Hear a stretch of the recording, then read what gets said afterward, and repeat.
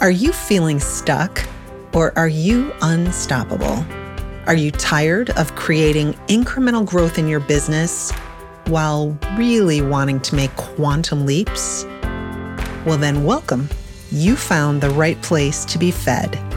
This is Susan, the founder of Unstoppable Women in Business, and this podcast is for women entrepreneurs, coaches, consultants, anyone who is unwaveringly focused on finding the best path to success in their business. While you're here, you're going to be asked to think differently to get different results, to do things that are challenging but oh so rewarding. So come on, let's get started.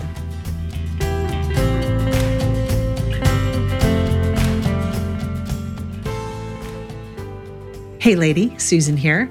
So happy to be with you today.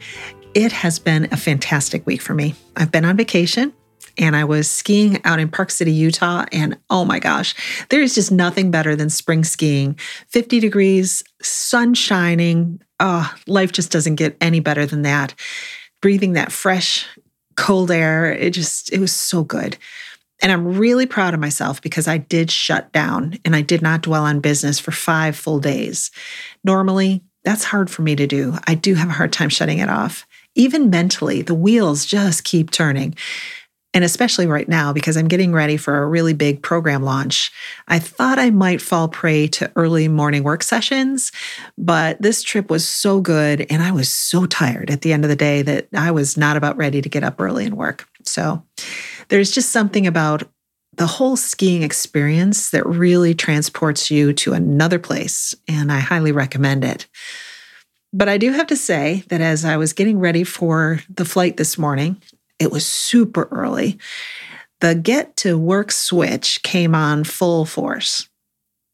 We had this flight out of Salt Lake City that was, I think it was like at 7 o'clock. We're driving in the dark between Park City and the airport. And it just was a good time to start reflecting on the week, and especially about how I had skied. I'll be pretty honest with you here. It was far from my best performance.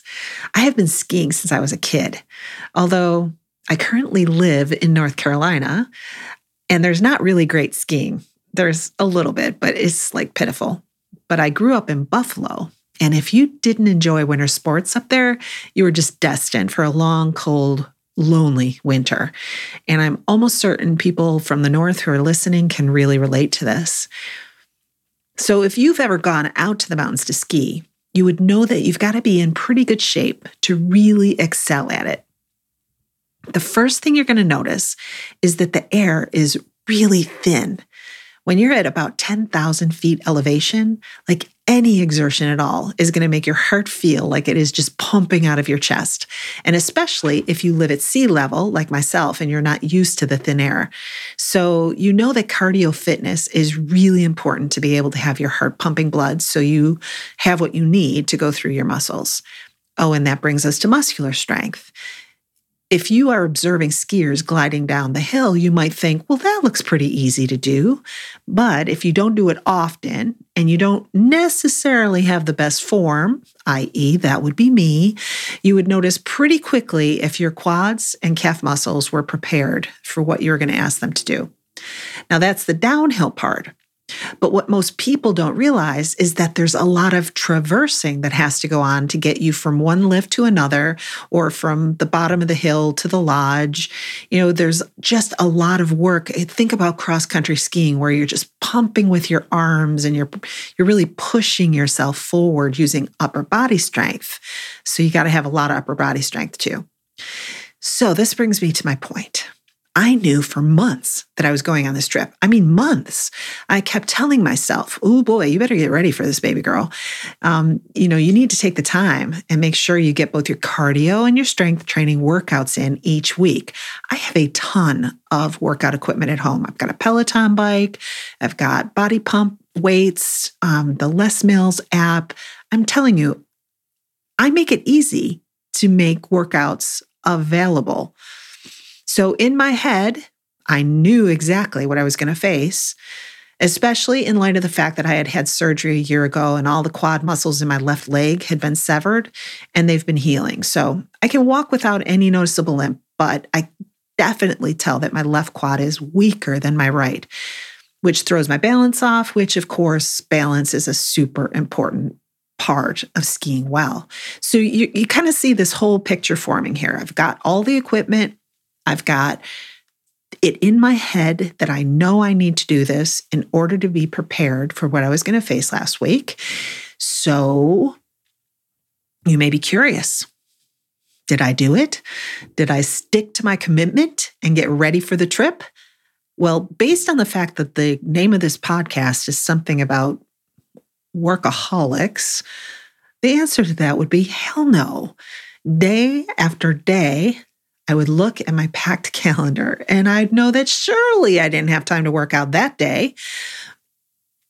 Okay, listen, every day you're on Zoom, right? So you got to make sure you're ready. You have to take a shower, get your hair done, put your makeup on. That takes a lot of time.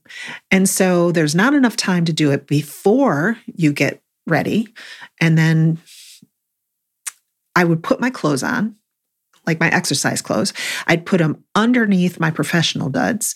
And I would go to my desk and I would tell myself that I would fit it in before the end of the day. And you know how that goes. My days just kept getting longer and longer, and day after day, I would take off my exercise clothes in pretty much the same condition as when I put them on. I'm not kidding you. That cycle continued week after week and month after month, until, of course, I ended up in Park City in some of the worst shape of my life. And boy, did my body tell me about it.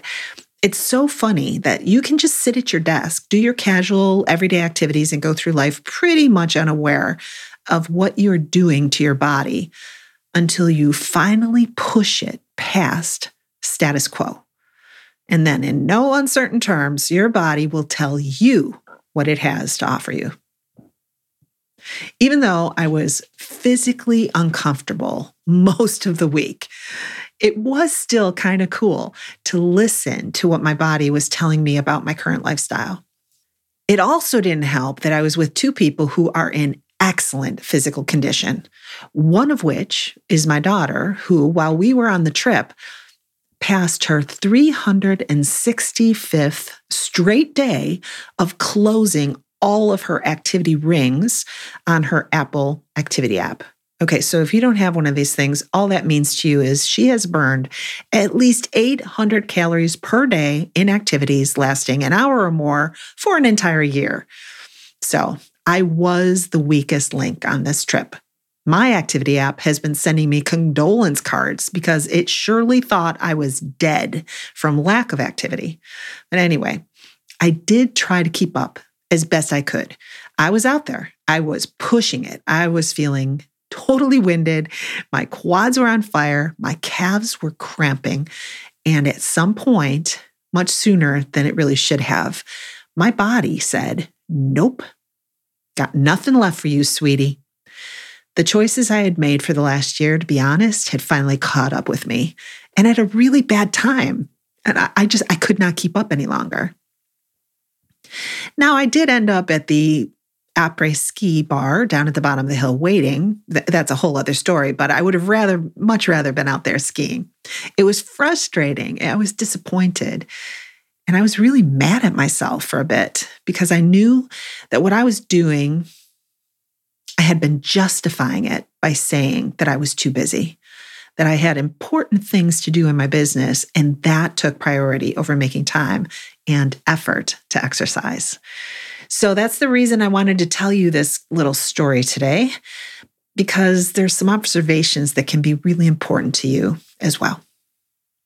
First and foremost, I think we have to slow down and think about how we're treating our bodies right now. For just a minute, think about the amazing physical creation that you've been given to house your soul while you walk on the face of this earth. I mean, really, be an observer of this and watch yourself as you're going through your day. Are you treating that body well? Do you take time to feed and care for it so that when the time comes for you to stress test it, you'll have what your body needs to carry you through that experience? My stress test came in the form of a self-imposed ski trip. Your stress test may be a different sort, or it might be just that you can have the energy you need to accomplish everything you want to accomplish every single day.